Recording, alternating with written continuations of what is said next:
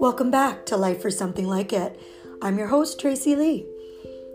In today's episode, we're going to be dealing with a very serious topic, and that is the subject of addiction. I think most of us have either experienced it firsthand or we have a loved one who has. And I think we can all agree that the damage and the pain and the trauma that comes with it is almost undescribable. And little by little, it can eat away at our lives and damage the foundation of our families. The road to addiction and the much longer road to recovery is certainly riddled with potholes and speed bumps and ditches. The struggle is real.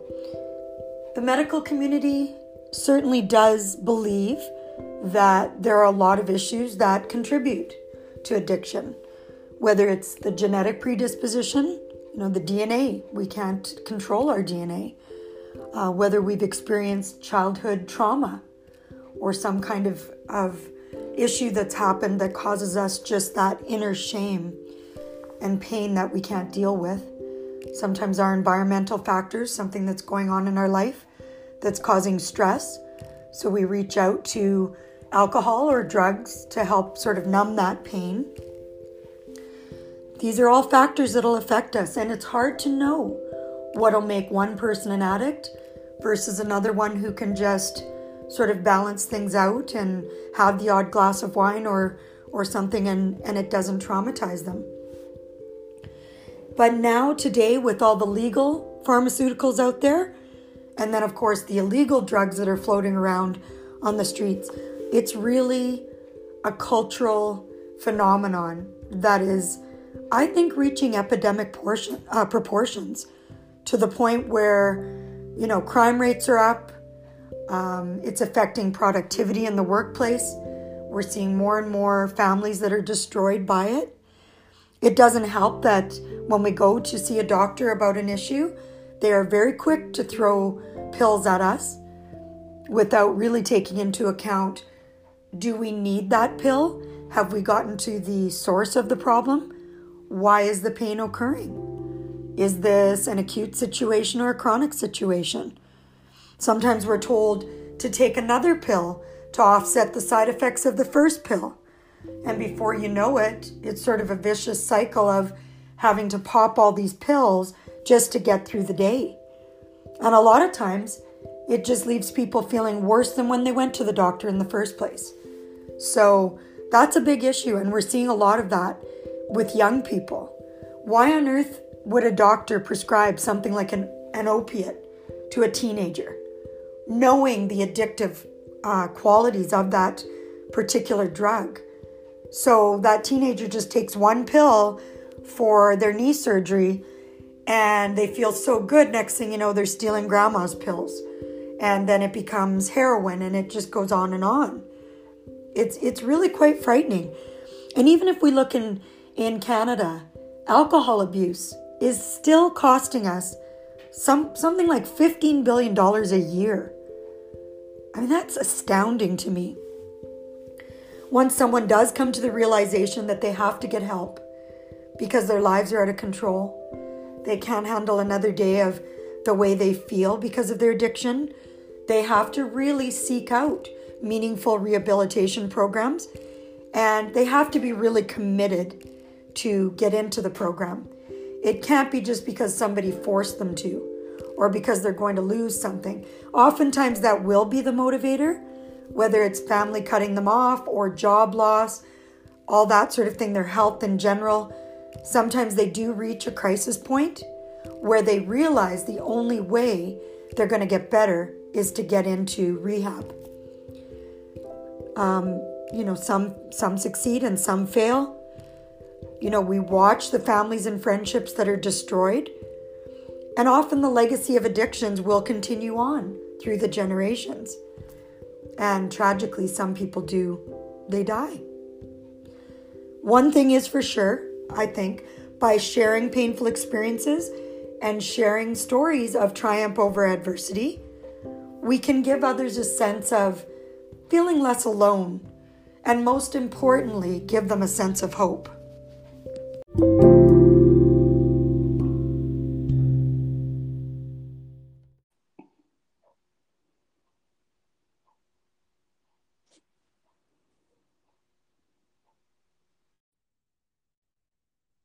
Hello. Today, my guest is my friend Fawn Bose. Welcome, Fawn. Hi. Hi. You are someone that I was drawn to a few years ago through Facebook. And I just think of you as you're so beautiful, intelligent, funny. I always like your little witty comments. I know on one of our Instagram exchanges, you made me laugh with a comment. I think it was something like, I always say half my soul is eight and the other half is 80. Like I'll stop to play with the whoopee cushion, but fuck unnecessary loud noises. And that's just that just summed you up. I thought that was so cute. You've kind of got that old soul thing going on, and I've always liked how you're willing to sort of share your personal experiences with people. You're pretty much an open book, and I really hope that by sharing with me today, you'll, even if you help one person sort of feel less alone in whatever they're going through, and let them know that there's hope out there. So I'm hmm sort of trying to think where to begin. I guess if you could just sort of share some of the, key points in your life where for you that certain events or your environment maybe led you to drugs, and sort of how they became a big issue for you, and sort of some of the experiences you went through Okay. Where to start? the beginning. So, as a kid, yeah, okay. So, as a kid, home life, very, very unstable. Um, Lots of abuse. Mom was an alcoholic. It was just very unstable. So, I think I was about 12. I started smoking weed, coping with my issues, not liking myself. My mom found out that I smoked weed. So she started smoking weed with me. I was allowed to. So it was okay, right? So obviously I'm smoking weed at home, I'm smoking weed at school, I'm not doing good. Um, and like I said, it was fairly turbulent at home. My mom drank a lot. She had a bad childhood, so I get it, lots of issues that she didn't deal with. Did you have a father living with you too, or no? I had a stepdad. Okay. I had a stepdad.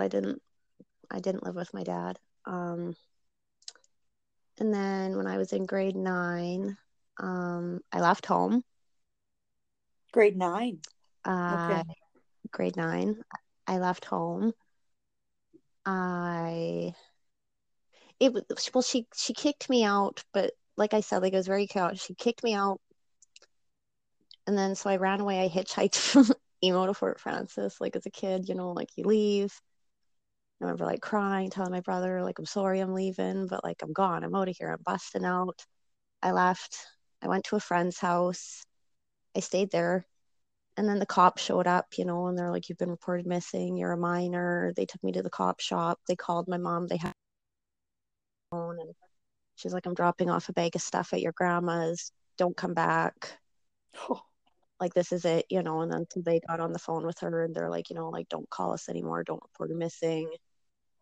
This is it. So she had dropped off my stuff, and then my grandma took me in, and I moved in with my grandma. Oh. Um, I'm not going to talk about the reasons why, but I wasn't allowed to live with my dad. I didn't. Our relationship was kind of rocky.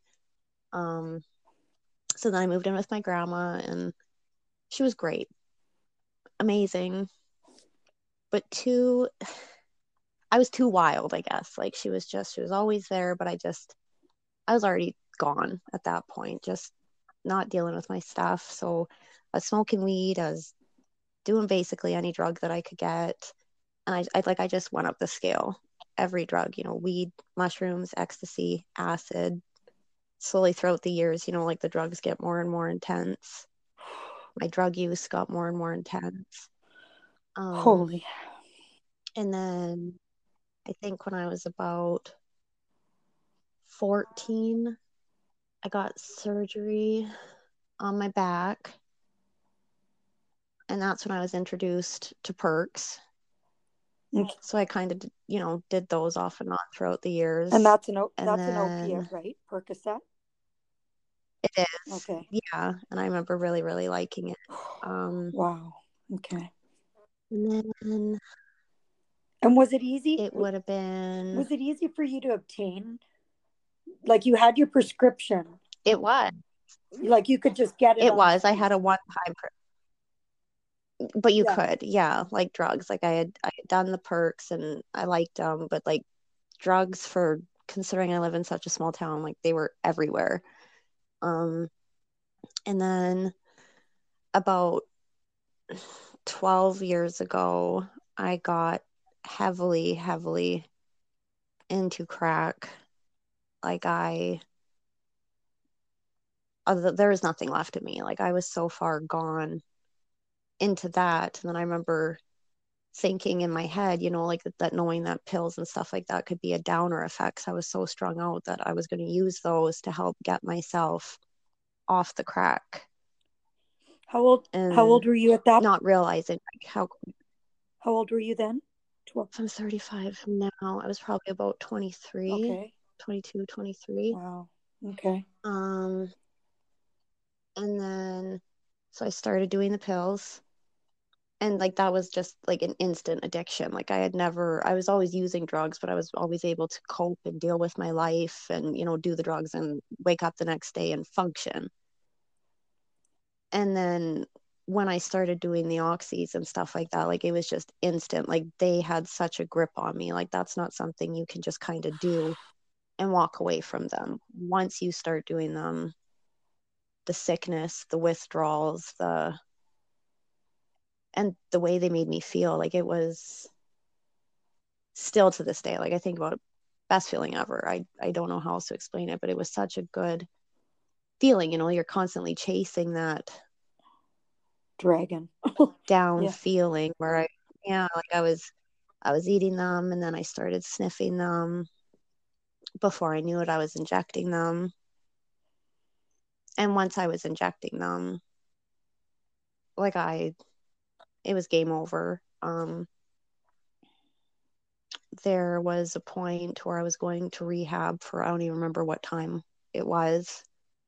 I had asked my son's dad to take him for a few months because I was going away to treatment.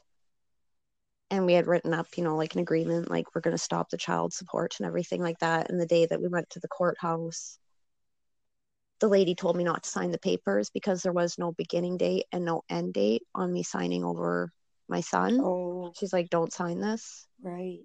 You're just signing over your rights. There's no end date on this. Like this doesn't look right. So my son's dad threw a fit. I came home. I'm waiting for my son to get off the bus. He just never came home. He didn't come off the bus. So I called the school. They're like, we don't know what to tell you. He should have been on the bus. And right away, it's panic mode. His dad called me and he's like, you should have signed the papers. I have them.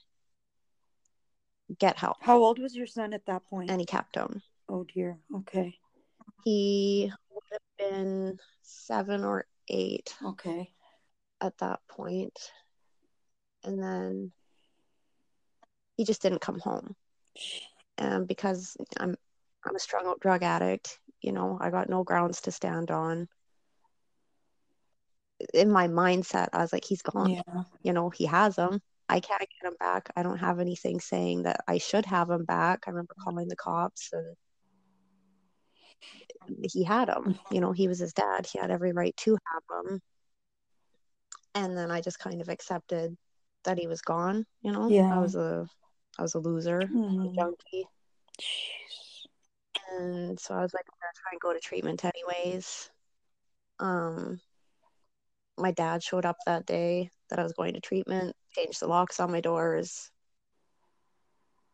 and it was like if you don't get clean this time, don't bother coming back. Like we're done. Yeah. You've spent all our money. Just crazy. Don't come back unless you're clean. Oh boy. I think I was on day 3 in treatment. I'm in their shower, in my clothes, sick as a dog, like the withdrawals. out of control. Like you think you're Oh, dying, and it feels like you're dying. I mean, you unbelievable. Like I wouldn't wish that on anybody, the way you feel. oh. And so they sent me to the hospital, and I remember they gave me something intravenously, like worst thing you can do for a person in that's what I was addicted to. Mm-hmm. And I remember just that feeling. They injected it. I could smell it on my breath, like I could taste it. Game over. Once once I wasn't too high, I was so high I couldn't get out of the bed. I fell out of the bed. Once I was able to get out of the bed, I was chasing the next high all over again. I went to the treatment center, grabbed my suitcase, and then I'm on the streets of Thunder Bay. And I got a suitcase. I don't know anybody.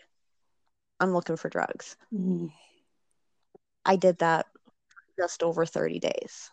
Homeless, staying at the homeless shelters, sleeping in parks, panhandling. Oh, man.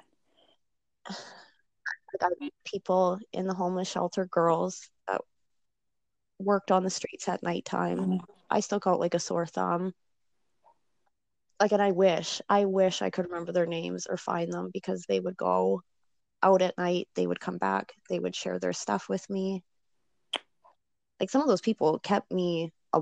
alive, like they told me about abandoned buildings that I could stay in. They Jeez. told me about good places, to panhandle to get money. They shared their stories with me. They, told me about streets like not to go on, kind of thing, because they weren't safe. You were like your own little community. Um, Like, what an interesting thing. and it really was. They all had each other's Yeah. backs, like it was so. They would all meet up at night. They would leave. They would all come back. Jeez. So nice, like some of the best people I ever met, and they were so worried about me. Like I remember them being like, "You don't belong here," Yeah. like you're better than this. What made me any better than them at that point? No. Why was I any better? I remember them having kids. I remember them having families, talking to them about it. And then I remember one day walking into the homeless shelter. I think I was going in to try and find a sweater because it was getting cold at that point outside, and I didn't have the right kind of clothes. And they had this bulletin board, and there was a post-it on it that said, "Fombos, if you're here, call home." Oh. And it hit me like a ton of Oh. bricks. I took what my dad said to heart. Like, if you don't get better, don't come home. Like it hit me so hard when he said that when I left, that I just didn't come home. Like I thought they were done with me. I didn't have my kid. I gave up. And when I seen it, I remember I was outside, and I still had that chip on my shoulder, and like, screw them, they gave up on me. But I used somebody's phone, and I called my dad, and him, being like you're alive. Oh. And like, where are you? Like, sit down. I'll be there in 3.5 hours. Don't fucking move. I'm coming to get you. Wow, you must have been shocked. And I came home. So Yeah. shocked. I came home. I think within a week was on methadone, a program that I was so against for the longest time. But I was like, I gotta fight. I'm gonna die. Look at my life, kind of thing. Like I had an apartment, but in my mind, it made more sense to be homeless and to panhandle and to do all these things when I had a family and a kid. And like, I was like, go home and fight, give it one more shot, fight, try to get clean. I went on methadone. And it was just something to not be sick. Like methadone saved my life. To not be sick. That's all I needed, was just to not be sick. I could not handle the sickness. I used once while I was on methadone on November 10th. That's why I count November 11th as my sobriety date. Holy. And it was like instant. As soon as I wasn't sick, it changed my mindset. I was like, I can do this. Like I started the court process. I started getting visits with my son, and I started handing in, my urine tests, which you have to do when you're on the methadone program. Okay. And the judge was like, start initiating, get her kid back. She's trying. She's had the kid, his whole life. Get her son back. And like, it was just that, like, knowing that I had something to fight for all of a sudden, like it, Oh, and it was like instant game changer. Like, I didn't have addict brain anymore because I wasn't sick every day. wow. And I did it. Like, I was on methadone, and I was like, I'm fighting. I'm doing it. Like, and I did it. Do you feel I stayed on methadone for a few years, do you feel like your son got off the program. was your son sort of that, you hear that expression higher power that led you to want to get better? How much of a role do you think your son played in that, whether consciously or subconsciously?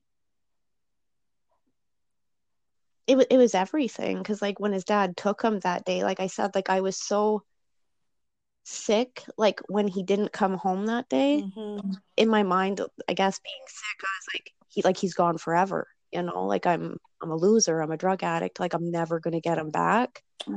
I just accepted it, kind of thing. Like, I knew I was going to treatment.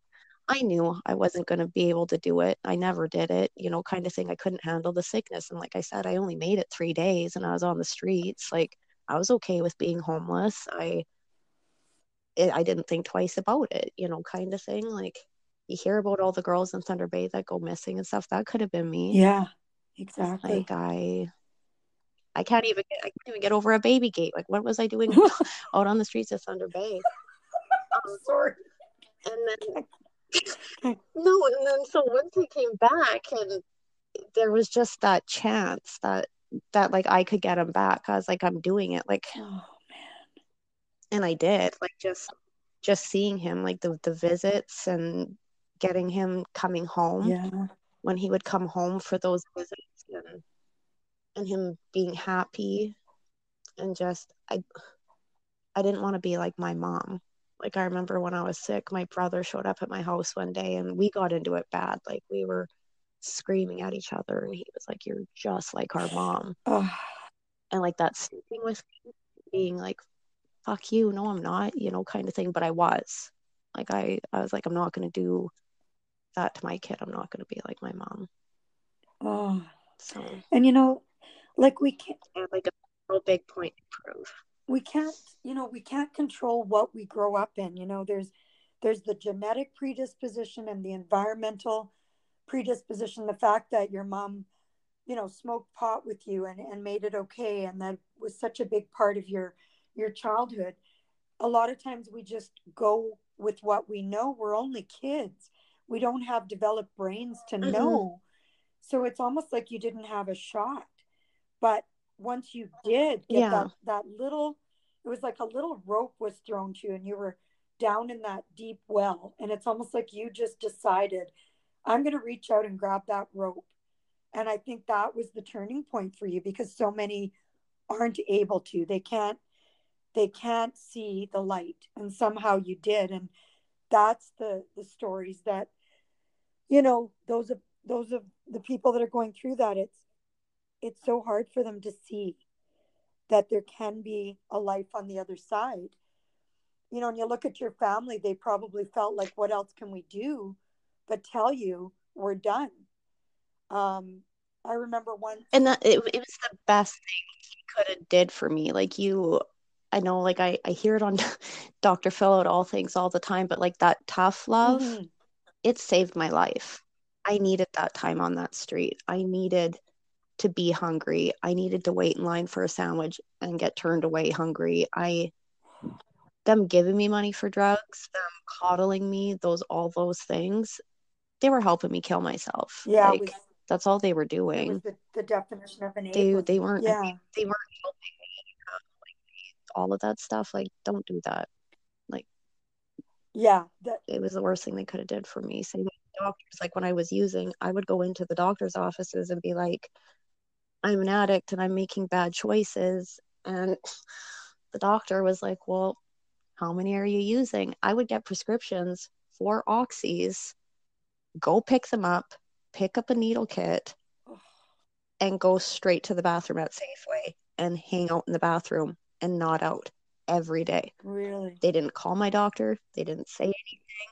I'd go back in, be like, prescription's out. I need more. And the doctor would just write me another prescription. Here's your pills. Here's some needles. have at her, you know, kind of thing. And I was like, I promise I'm going to go to treatment and get better. I did that so many times. Like, it's the constant enabling thinking you're making it better. Don't do they're that. contributing to, like, they're like drug dealers. They're like drug dealers in white coats. It just, oh. And you know, it's interesting. Like, recently I seen an article, they're prescribing heroin now for heroin What? addicts. And it was like mind blown. Yeah, Oh, it's a thing now. They're prescribing heroin, pharmaceutical heroin for heroin addicts. And I was like, what? oh, What? wow. No, that doesn't make it any better. And they're like, well, once they get their fix, you know, they can focus on other things, and, you know, they can focus on jobs, they can focus on this. Well, I can promise you, when the doctor was giving me my pills, I was still doing nothing. I was high. I wasn't doing anything. Like, you're not doing anything when you're a drug addict. No one is functional on heroin. Like, come on, that's ridiculous. No. Jeez. Yeah, you're not doing anything. You know, it's such a fine line with the whole enabling, support, knowing what to do. I remember talking to a counselor once about a loved one who was dealing with addiction, and I kept saying things like, but if I don't do this, and what if I have to, and what can I do? And she kept saying, what kind of power do you think you have?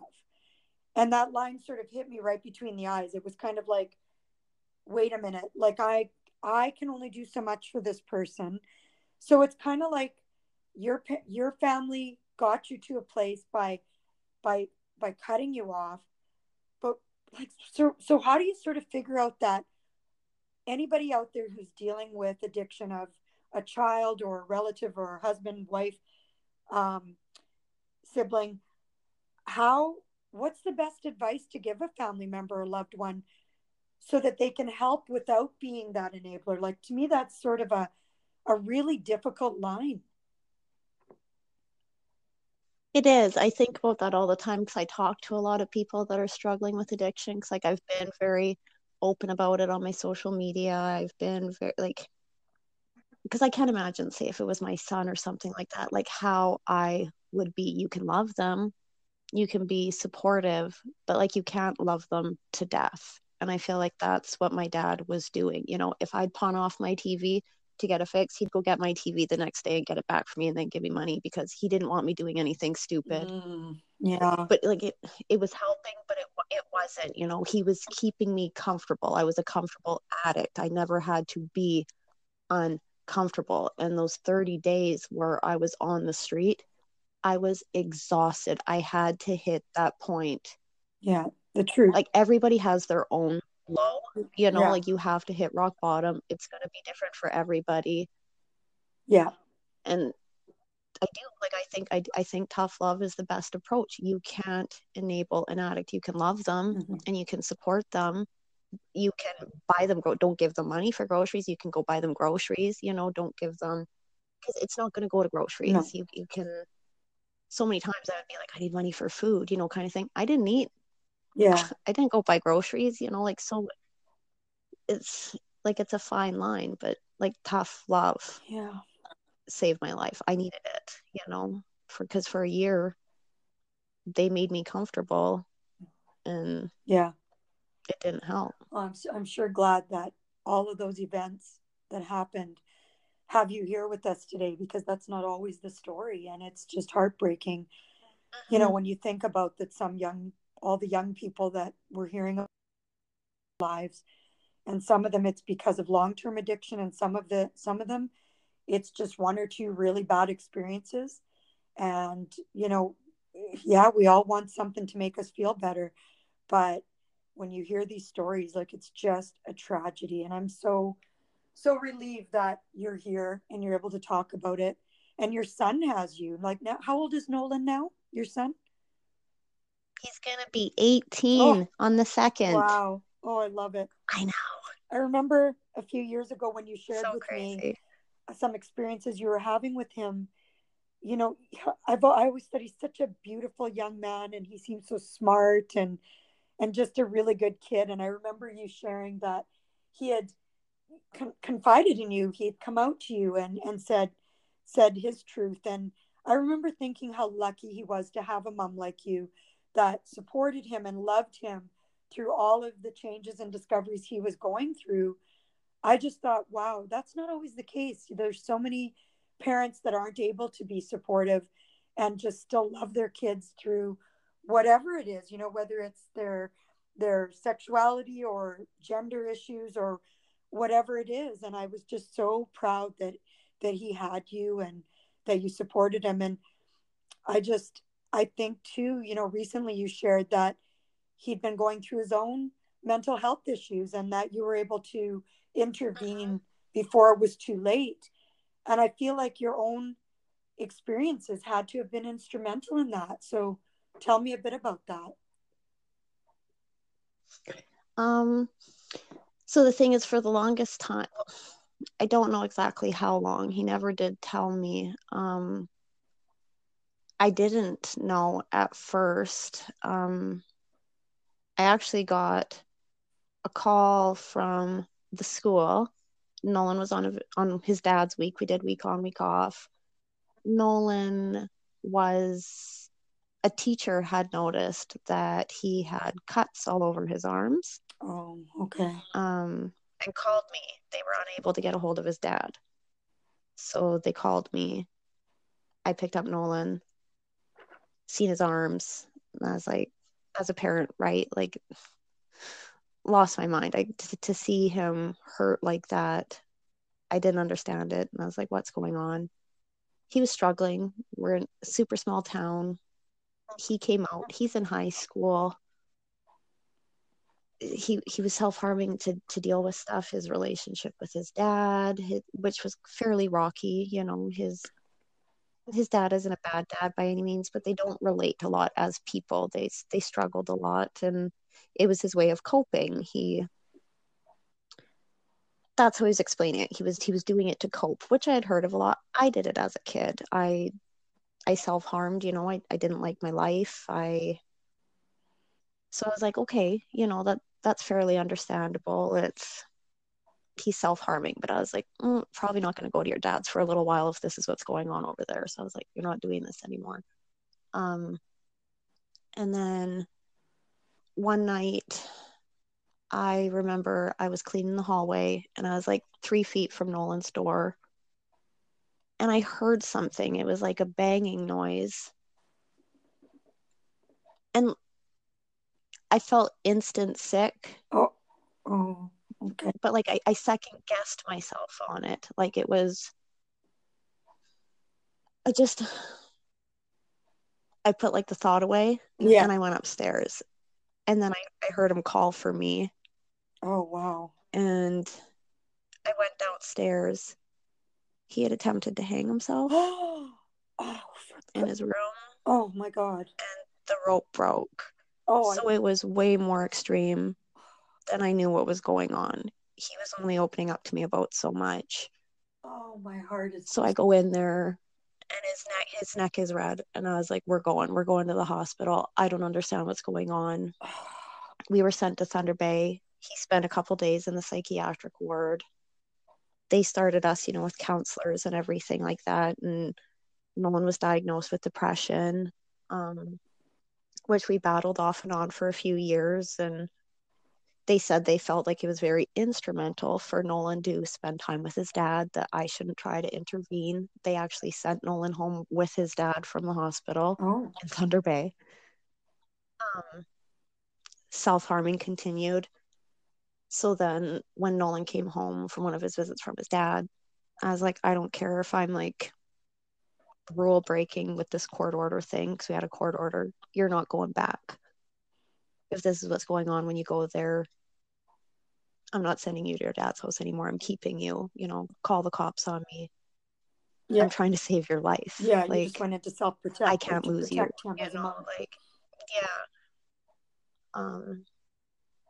And he just said, like, he was so overwhelmed. Like, he would go into these dark places that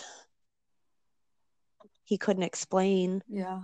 And so over the years, like, we'd get put in contact with different doctors. Like, now he sees Dr. Chamberlain through teleconference from Sick Kids in Toronto. Oh, okay. They've bring up maybe borderline personality disorder. We're unsure still because it's hard. We're only seeing him through teleconference and stuff like that. Nolan's been put on Prozac.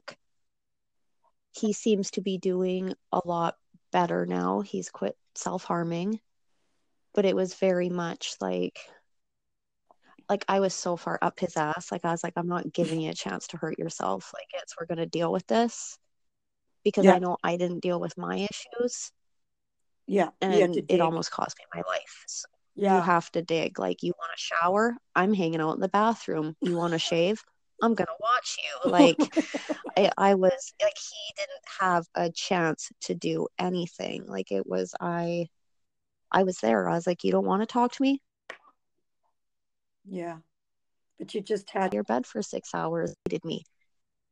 Hated me, but like I was like, we're dealing with it. 'Cause, like, if you don't deal with your issues, you're gonna wind up the way I did or worse, kind of thing. Like, I'm not gonna lose you. And then I think it was 2 years ago now. Like, it makes me want to cry. I still have the card. I even posted it on my Instagram not long ago, where he gave me my Mother's Day card, and all he wrote in it was, "You gave me life and you saved my Oh life." boy. And like, I'll Oh. never, yeah, like, I'll never forget that, because for years it was, I hate you, get out of my face, leave me alone, I'm fine. And I was like, you're not fine. Like, it's not okay, because there was nobody there to do those things for me. Nobody paid attention. No teacher, was like, what's going on? No, Yeah. nobody noticed anything that was ever going on in my life. Nobody questioned anything. What? Yeah, exactly. And so I was like, I'm not giving you a chance, Holy. like, there was nobody there to do those things for me. So I was like, I'm going to be that parent. Like, I'm going to be so much better and give you better than what I had. And he's doing great now. He's in his last year of high school. Oh, He's I happy. love it. We have a great relationship. Like, Gee. we had to fight through it. And I mean, he still has bad days, but we feel like we figured it out. It's an everyday thing. And Oh, I'm just so two. that's all you can That's do. two really good outcomes. And as you said to me earlier when we were talking privately, whether it's mental health, whether it's addiction, it's an ongoing battle, and it's something we have to be on top of, and we always have to keep Mm-hmm. our spidey sense at the forefront, because it's so easy, like you said, to get caught up in life and look away. We never want to think the worst, but sometimes we have to be much more, even if it seems like paranoia. I think it's better to be on top of it. And I like that you're seeing a light for both of you. When you look back at your life today compared to some of those darkest times you had, and also what Nolan's gone through, what are the things right now that bring you the most joy in life? Like, what's your, what makes you happy?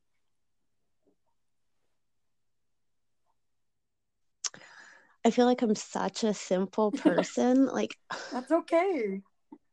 okay, I really, really am. Okay, so I feel like unless you've been addicted to drugs, like, you won't understand this one. But for almost 10 years now, one of the biggest things is to wake up and not be sick. Like, that is, like, I think that's something I think about every day. Like that, Oh, like, God, oh, I used to want to die all the time. Like, every day I'd wake up and be like, I want to oh, die. I hated my life. Like, to just, and so sick, so sick. So, like, waking up every day, making coffee. I look out my kitchen window, like, so simple. Like, I'm a bird watcher. I make my coffee. While my coffee's brewing, I stare out the window. I look at the sun. I watch the birds. And, like, it's like these little key moments throughout my day that are so, like, I do it every day, every single day. They mean oh, everything to me. Like, that's something that, like, I appreciate the fact that I'm waking up, yeah. because It's amazing. there were so many times where I didn't want to, I didn't want to wake up anymore, but, like, I'm so happy I'm Oh, here. Like, all the little things we take for granted, hey? And just you're, yeah, like the littlest things, like laughing with Nolan. Like we have the same sense of humor.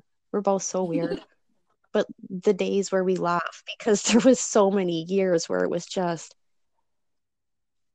chaos, kind of thing. So many bad days where, like we're yelling at each other and I'm fighting and just yelling at him, where it's the days where, like we both get home from work, it's the end of the night, we're getting ready for bed, and I'm sitting on the end of his bed and we both had a good day and we're just laughing together. And I'm like, you're here and I'm here and we did it. Man. Like we did it. We're still here, kind of thing. Like we made it. And I'm kind of teary-eyed right now. I gotta say, it's a lot. Yeah, like it makes me really, I'm really, really thankful. And do you have things like activities and things that you like to do on a bigger scale, or what else, like in terms of outside of, we all have to go to work and pay the bills, but then when you have your free time, what's sort of outside of time with your son, what other things kind of continue to lift you up? Again, pretty simple. Me and my best friend, it's hard because we're both parents, both working and everything like that, but we do like our little road trips, whether it's, but we have like this little like bucket list of things that we're always trying to tick off because we both had kids super young and working in life. But we were like, I think we both kind of hit a point, like about 2 years ago, we were like, man, like we want more, and even if it's little things, but we were like, let's go camping or let's go do this. And, so we started hitting off random places, like last year we went camping, we went to the Sleeping Giant, not really thinking it's in the mountains, and it's like spring and we show up, there's still snow, kind of thing and all this stuff. But like we're car camping and we did the suspension bridges. We're both scared of heights, but it was just ticking little things off our bucket list, like we're gonna live. And she's terrified of guns. I love guns. I love guns. I grew up hunting and trapping and stuff like that. So I was like, we're going to a shooting range. You're going to shoot some guns. Like the look on her face, like when we got there, and she's holding a gun as big as she is. She's like 4 foot nothing. And I'm like, let's do this. Like I got my goggles on and like, but just like the simplest things make me so happy. Like it was just in a shooting range doing something. Yeah. Because they're all things that like I really never thought I was going to get to do. Like I really had, like, rewind 10 years ago, I had written everything off. Like it was game over. Yeah. Wow, that's so I read a lot. I drink way too much coffee. I'm so simple. Like it's listen to a lot of podcasts, read too many serial killer books. The littlest things make me happy. I have an affinity towards crime podcasts too, and books, and my husband's always like, I'm starting to get a little creeped out about how much you're watching these crime shows on Netflix and the podcasts you listen to and the books you read. I'm like, don't worry, it's just. Have you heard about that missing 411 phenomenon? No. If you haven't, what's that? Look into it tonight. It's there's all these missing people all over the world. They happen in clusters. Yosemite National Park has the biggest cluster for missing people in the world. Really? So weird why Yosemite National Park has the biggest one, but more people go missing in Yosemite National Park than any other place in the world. And they're not just missing people, like these people vanish, like they just disappear. So it's this ex-cop who started looking, and he's a legit cop. He's written like 6 books and he does these podcasts, and it's called Missing 411. And they rule out animal attacks, they rule out kidnappers, they rule out murders. These are people that literally just poof, disappear. And it's a phenomenon that he's been looking into. And he's like, where are these people going? Like, what's happening? And every night I sit here and I listen to these podcasts. I'm like, oh my God, like I'm just mind blown. And my friends are like, you're really weird. Like your bedtime stories are about like missing people, they're like, we're afraid of the dark, and you're laying in bed all cozied up, grinning ear to ear, listening to all these missing people things. And I'm just fascinated. I'm like, where are they going? Like you have to look into it. You'll be sucked right in. I need another binge. I've got a favorite one on CBC called Someone Knows Something, and that guy is just amazing. He digs up old stuff, cold cases and things. And yeah, you know what I think it is? It's just that interest in people and the human mind, and what were they like before they killed someone, or what were they like before? Like, it's just all, to me, it's just about that innate sense of curiosity, I guess. I'm just mystified. And if I start listening to this Missing 411, I'll probably be binging on that next. But hey, I'll give it a listen for sure. No, you will. You have to try it, because like I was like, I'll just, listen to this before I go to bed. It's been like a year-long thing now. I can't give it up, like, because it's just ongoing all the time. Yeah, it's Okay, so interesting. I'll add it on. So thanks so much for taking the time, Fawn. I'm so Okay. appreciative. What would one last piece of wisdom based on your own experiences, if there's anybody listening that is either suffering from addiction, like, or thinking that it's now become to the point where it's taking control of their lives, or someone who has a loved one, is there any one nugget that you could say that could make a bit of a difference, do you think? I mean, I think you've said quite a bit here, but if there's anything else you'd want to add at all?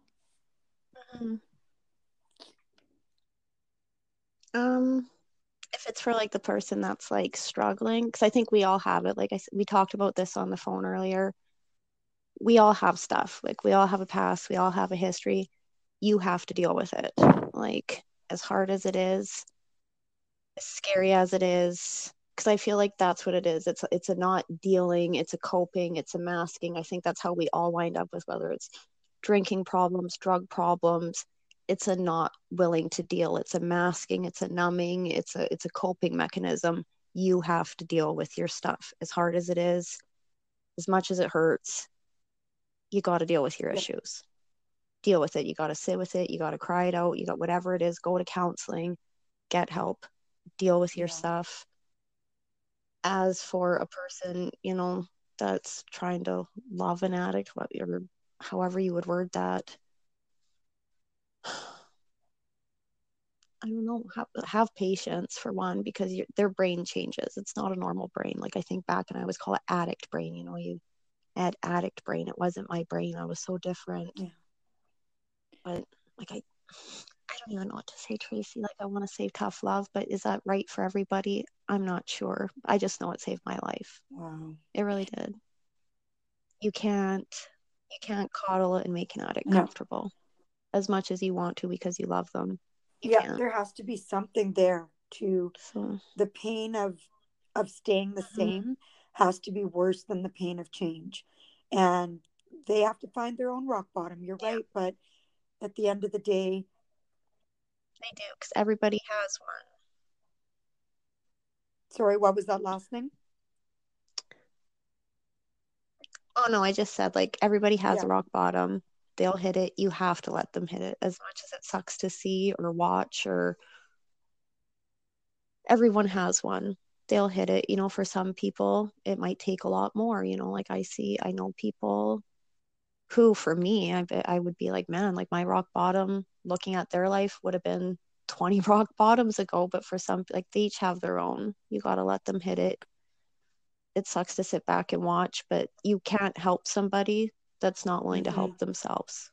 And that's something, I've reached out to so many people since I've been clean. Like, do you need help? Do you need somebody to talk to? And I don't get responses, and it makes me so sad. But I'm like, you can't help people that don't want help. That's so true. Well, thank you again. I so appreciate your openness. I think the best way we connect and grow is just through learning about what our fellow human beings go through. And, just by you being open and sharing, I hope it makes a difference even for one person. So thank you so much. Take care. I hope you take care. Thanks. Oh, thank you. Okay.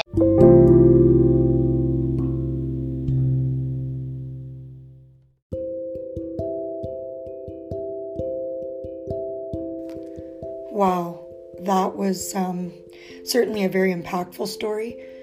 I have to say that one of the things I really admire is when people like Fawn are willing to be courageous in sharing the pain that they've gone through. Because in a lot of ways, it's almost like they have to relive it when they're sharing. And I know that's not an easy thing to do. But just by doing so, even if they help only one person, make one person feel less alone, less isolated in their pain and their experiences, I think that's when we're doing a greater good. And I think that's true generosity, really. If we can take our own really painful experiences and share them, and then hopefully somebody else doesn't have to go through the same thing, or they can come out the other side, I think that's a win for everybody. So I'm very grateful that Fawn was willing to share with us. If you or a loved one are dealing with addiction, support and resources are out there. They're there. They're not easy to find, but they're out there. Through our healthcare system, through Addictions Foundation of Manitoba, or your local addictions organizations.